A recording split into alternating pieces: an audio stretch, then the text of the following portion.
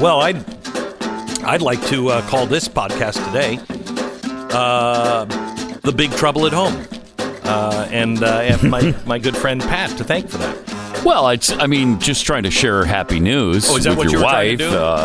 Sue me for that. Trying to share happy news. Guilty as charged. Guilty as charged. You need to go to work for the DNC or any media outlet. Yeah, thanks for that help.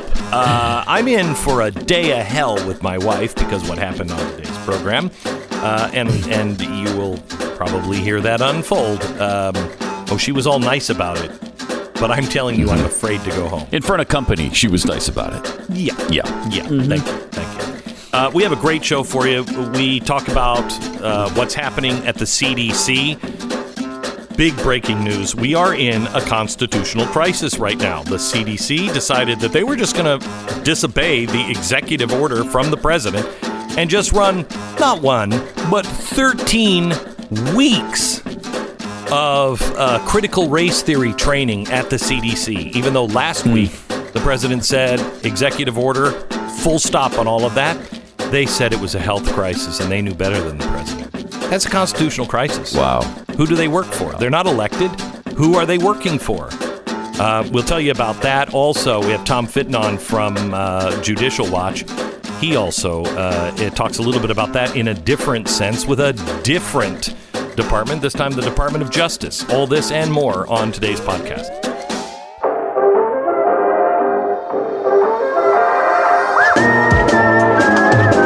You're listening to the best of the Glenn Beck program. Tom, welcome to the program. Hey, Glenn. Thank you. We don't do FISAs yet, although who knows? Yeah. Depends on who's in office. Maybe you will. I want to talk to you about several things. First of all, Act Blue. Are you following Act Blue at all? We have been. Certainly their fundraising for Black Lives Matter Global Foundation has been of interest to us. So Act Blue is a conglomerate of organizations. They do the political fundraising for campaigns and candidates, and as you pointed out, that PAC activity. But separately, they raise money through this charitable arm that then gets funneled to another third party, which is running Black Lives Matter as a fiscal sponsor. So if you want to give money to Black Lives Matter, you can't. You give it to Act Blue that has, I guess, a pinky promise with this Tide Center, which is a far-left group that is acting as a fiscal sponsor for Black Lives Matter. You can't give a donation to Black Lives Matter, at least, and have it be tax deductible. It's an unusual set of circumstances that if a similarly situated, well-known conservative group was involved in, that'd be calls for investigation. Oh, my gosh. And there should be investigations on either side that would do something as slimy as this. Act Blue, I think the latest document that I saw shows that about 7% of what goes into Act Blue actually goes to Black Lives Matter. So where's the rest of it going? Where's the rest of it going? Yeah, I don't know. I've never seen anything like this. I've been involved in nonprofit work for 20 plus years, and the idea of a fiscal sponsorship, that's something the left has been doing, though, when you think about it. Remember Acorn? Yeah. They kind of operated the same way. They had all these allegedly independent groups that were run by one central organization. And in this case, it's the Tide Center, which is the incubator for the far left and their organizations. Yeah. I did a lot of work on the Tides Foundation and called many, many names. Nobody did anything about it, and now look at the juggernaut that they are. Any comment on $200 million plus being gathered from donations from homeless people or people that don't have a job? It's an awful lot of money, isn't it, Tom? It is a lot of money, and again, the area of political fundraising, they report what they report, and unless someone's willing to get behind the numbers and get behind the self-reporting, this is going to go on not only with Act Blue but everyone else. And Act Blue suggests that the reason that they have all these unemployed people is because they're homemakers or they're wealthy and they don't need to report anything other than being unemployed or self-employed. But, it highlights the fact that a lot of money sloshes around in our political system. And despite all these laws for transparency, which I really don't put much faith in anyway, both on principle and in practical issues, practically speaking, it's hard to track where all the money's coming from. And so all this concern about foreign funding, there are a lot of easy ways for foreign nationals to participate in our election system without getting caught in an improper way. All right, let me change the subject. There is a story that I read, well documented, well sourced, and I am not seeing it anywhere, that the actual whistleblower during the impeachment was Vindman himself. Lieutenant Colonel Vindman was the guy who was on the phone call, was disturbed, as in his own words, because it was going against a policy that he agreed with and had worked hard on and wanted to see pursued. And he went and talked to Schiff, if I understand this right. He couldn't be the whistleblower because he was on the phone call, so they needed another guy. And he went and told someone about it and said, blow the whistle, go to Schiff, go to these people and blow the whistle. Do I have that right? I think it's close enough.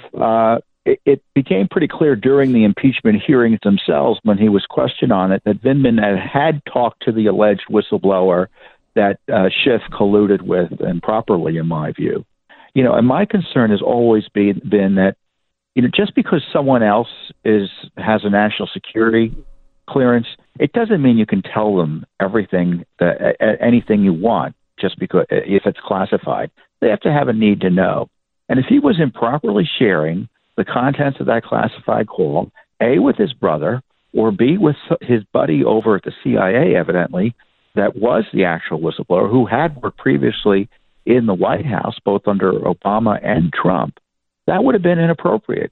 And I've been highlighting the need that Vindman should be criminally investigated, the whistleblower should be criminally investigated, and to the degree Schiff was involved in the sharing and properly classified information in his staff, that criminal investigation should extend into the House. So here's my frustration. A lot of this stuff, Tom, we've had for months now. We've known a lot of really damning stuff. And it doesn't seem to be going anywhere. And if it is, it's going to happen during the election. And then what happens after that? Yeah, the Justice Department has been asleep as a switch on virtually every major corruption issue here. And Durham was appointed, for instance, in April of last year. And it's now, 17, 18 months later? I could use my fingers to count. We've had one plea agreement that was kind of half-baked. It was handed to him on a silver platter by the IG late last year. Nothing else. No report. Maybe someone's being targeted. Maybe Strzok gets indicted. I don't know. But in many ways, it's too late. If he does it now politically, it's going to cause a maelstrom, which is unnecessary. And then B, as you point out, after the election, depending on who wins, it either lives or dies. So what happens? I mean, we have a horribly corrupt system that I wouldn't want a Democrat or a Republican to have to go through. I don't care who it is, but it is. We have seen now a deep state. We're seeing it with the CDC. The CDC yesterday, we found out, is going forward with their critical race theory education, even though the president has signed a directive that no one in the administration, no one in our government is supposed to be holding those things. They just thumb their nose up. I mean, we have a constitutional crisis because there's no one that is answering for any of these things. Who's in charge? That's right. I've been highlighting the crisis. It's called, the problem we have is we don't even have self-government anymore. Is it consent of the government when we elect Congress and they don't do anything and just write checks and then keep their eyes closed the rest of the time? No. The agencies don't think they're accountable to either the president or the American people. And depending on who's the president doesn't act like he's accountable. We saw that with President Obama. And in terms of the CDC and these other agencies, There's this casual sedition that goes on. It's really quite dramatic. And it's happening virtually every day. I'm sure the president's frustrated out by it. But if I were him, in terms of like the Obamagate and all the corruption, I would just go declare a transparency emergency. Tell the agencies, release everything you have. Stop with the stonewalling. For instance, we just got the documents about the wiped phones by Mueller's team, 27, 31, however you count it. I don't know if you've been able to wipe your own phones, but I've never figured out how that could be done. No, I don't know how to do that. Yeah, DOJ's had the document for a year. A year. We actually first asked for the information back in December or the end of 2018. We sued a year ago.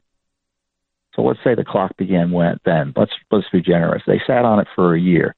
They are still hiding struck page documents. They're still hiding text messages. We just sued for Fauci emails. I don't know. It's not necessarily because Fauci did anything wrong. We wanted to know CDC communications with WHO in China in the early days of the virus to see what the lies were that we were being told. They're telling us they can't get to them until only at a rate of 500 pages a month, which means 8,000 pages will be reviewed, and that means we won't be getting them until, do the math, 2022? What's happening? What's happening to us? Contempt for the rule of law. It's a contempt for the rule of law within the agencies, and the president's appointees don't give a rat's tail about this transparency. They don't, and it's resulting in, as you point out, a rule of law crisis. So what is going to happen? We can't continue as a nation. We have no trust in anything.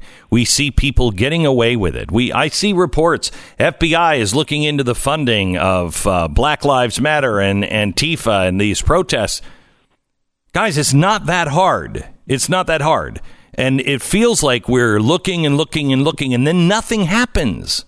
How do we survive, Tom, if nothing is done? Well, it's a challenge, and I say that Judicial Watch is one way forward. We kind of keep the government, it seems like it's completely out of control, but we bring it back down to earth using the rule of law and the accountability of the Freedom of Information Act. So there's an ability to petition the government under our Constitution that we have to exercise more forcefully and more regularly. The left is quite adept at getting information out to destroy their political opponents from the government. Here we want to figure out about the corruption of the government, and Judicial Watch is often alone in pushing for it. Congress has got to reform and restore itself. And certainly the agencies have got to be curtailed and cut back, because the abuses will increase and metastasize the bigger and bigger government gets. In my view, it's taking a 50,000-foot view. Big government, big secrecy, big corruption, big oppression, they all go hand in hand. And you got to pull it all back. You got to curtail the government, ensure transparency, reform and restore the Congress, and have a president and cabinet agency heads who take this seriously. In my view, IGs are like a waste of time if the cabinet agency heads are doing their jobs. That's what they should be doing. The heads of the agencies should be the IGs. Well, I don't know if I trust that. I'd like as many eyes checking on these guys as possible. Yeah, I hear you. But the IGs are a creature of the deep state, and our experience used to both suppress information and target whistleblowers. That's what they are. Remember, They weren't put in there by the good guys. They were put in there by the radical left, who thought they needed to control the, quote, presidency to keep the bureaucracies free to do what they wanted to do. This is the best of the Glenn Beck program, and we really want to thank you for listening.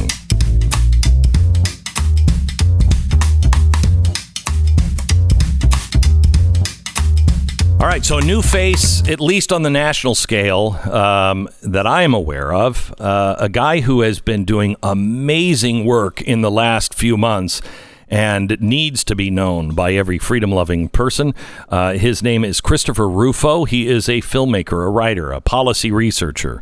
He has directed 4 films for PBS, including his latest, America Lost, that told the story of 3 forgotten American cities. He is also the director of the Discovery Institute Center on Wealth, Poverty, and Morality, and a contributing editor at the City Journal, where he covers poverty, homelessness, addiction, crime, and other afflictions.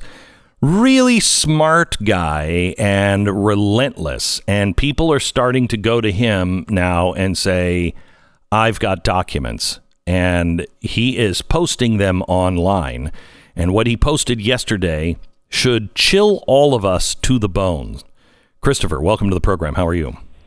Very well. Good to be with you. So tell me what you dumped yesterday. Yeah, yesterday was a big day because, as many of your listeners know, the president passed this executive order abolishing critical race theory trainings from all federal agencies. But unfortunately, the CDC, operating in direct violation of this order, announced to their employees that they were moving forward with a very kind of inflammatory critical race theory training that spanned 13 weeks. I was able to obtain documents from inside the CDC, as well as a external PowerPoint that gives more content of the presentation. The content was truly horrific. It's talking about trying to destroy the system of meritocracy, trying to destroy the idea of American exceptionalism, and trying to weaponize the CDC to fight white supremacy. But even more horrifically is that this was a direct violation. And actually, Glenn, this is breaking news. I heard actually 2 minutes ago, the director of OMB, Russ Vought, just announced on Twitter, he retweeted me with a message saying that these things have been canceled, suspended indefinitely. And, you know, I imagine the White House was pretty upset, but this is actually a victory. The CDC has now been kind of beaten back from its plan of continuing critical race theory training. So the bad thing here is that the response from the CDC was, hey, look, we have to do this because this is a health crisis. You know, racism in America is a health crisis, and it's getting people killed in the streets. And so they just decided on their own. I will believe that something is actually being done when people start to clean house. I mean, did you get was your source, can you even say, inside the system? Yes, my source was inside the CDC, so I had direct access to the internal emails that were, circulating about this training. So did you talk to? I agree. I think this is a good first step to cancel this training. But there's really 2 problems. One is that there has to be some more severe consequences. I know that if you were in a private company and you directly violated the CEO's order on something in a big way like this, you would be out the door within a couple hours. I think the same standard should be held here. But also, I'm just one person with one set of sources. How many other agencies across the federal government are violating the president's order? I've had some unconfirmed reports that I'm working on now that it's happening in multiple agencies, including Customs and Border Patrol. Oh my gosh! And I'm working on this, today and tomorrow to confirm. But my sense is that it's the tip of the iceberg. That actually there are probably hundreds of these trainings continuing to happen in direct opposition to a presidential order, which raises the question: what's the point of having a president if he doesn't have control over his own administration? So this is the deep state. This is what is meant by the deep state. Unelected officials that think they know better than the duly elected officials that they are supposed to work for. They believe, presidents come and go, congressmen, senators, they come and go. We don't have to do what they say. Just keep it quiet. Just keep moving forward. And they don't follow the directive of the duly elected officials. We do live in a fascistic state, if that is true. Everything they say they're fighting, well, we got to fight fascism. We got to fight with these police officers. Everything that you're saying you're fighting, you're doing if you are part of the administration or the government and you are defying the orders of the president. And help me out on this, Christopher. I said a while ago that this is akin to when Barack Obama said the just war theory has to be taken out of the teachings, and we have to shut down the classes of the just war theory at West Point. I was wildly against that. Just war theory is what has stopped us from becoming the Nazis. I think it should be reinstated. But if the Pentagon would have said, sorry, Mr. President, we're going to teach it anyway, I would have been on the side of the president. You can't do that. Otherwise, you don't have a presidency. You don't have a system of government. You have unelected people doing what they want. And unfortunately, I think that that's exactly what we have. I think that there is a kind of permanent administrative state that operates on its own ideology that really never changes depending on who's in office. And unfortunately, for those of us on the right, their ideology is kind of technocratic in nature, is progressive in nature, is kind of scientific in nature. It very much dovetails nicely with a progressive administration. So I think what happens is that we may score these tactical victories like shutting down a training session, shutting down many training sessions, but the problem of the permanent bureaucracy remains. How do we make politics meaningful if the largest organ of our politics, the federal government, which has more than 1 million employees, if the president, who's duly elected under a constitutional system, cannot control the bureaucracy? And in the past, they had a spoils system, which had its problems. But one advantage of that is that the bureaucracy was political. The bureaucracy is no longer political. It operates independently of our political forces. And I think that is a true constitutional problem that we'll have to grapple with for the years to come. Well, this is something that the Obama administration and something 2.0, Society 2.0, with Clinton and Soros that they had developed. This is what they developed, and a system that operates on its own no matter who. That's why the president was targeted with Ukraine. That's why they made that such a big deal. That's a hill to die on. And that's why I keep saying, if the president doesn't do something about that, if charges aren't brought up and real people fired because of what happened, nothing's going to change. If he just says, you're stopping these, and he doesn't fire the head of the CDC, if he doesn't fire all of the people that were involved in this is a cancer, and it's going to continue to spread. Yeah, I think that's exactly right. I think that it's important that there be some sort of repercussion, because if the only consequence is that the training gets canceled, no big deal. Any other agency around the government will say, well, we can go forward with it. What's the worst that could happen? We'll get our training canceled. But I think the attitude would be quite different if all of a sudden you have kind of civil service members losing their jobs immediately. You raise the stakes. You create a disincentive to continue with this, because an executive order is only as good as much as you can enforce it. So I'm hoping that this first step that was just announced by OMB Director Vaught is only a first step, and I'll be advocating for some more severe consequences. So will we. And if you're exactly right, if they don't, it's deep trouble. If they do, you will empower the whistleblowers as well. Because whistleblowers are right now sitting there watching and saying, I've got something that everybody should know. But if I blow the whistle and the top people don't get fired, then I'm screwed. I mean, they'll just screw with me. They'll go on a hunt to find out who it was. It will empower whistleblowers if they see justice being done. And I commend you, Chris. I think what you're doing is just tremendous. Just tremendous. Thank you. Thank you so much. You bet. Christopher Rufo, you can find him and follow him on Twitter at RealChrisRufo, RUFO, on Twitter. This is the Best of the Glenn Beck program.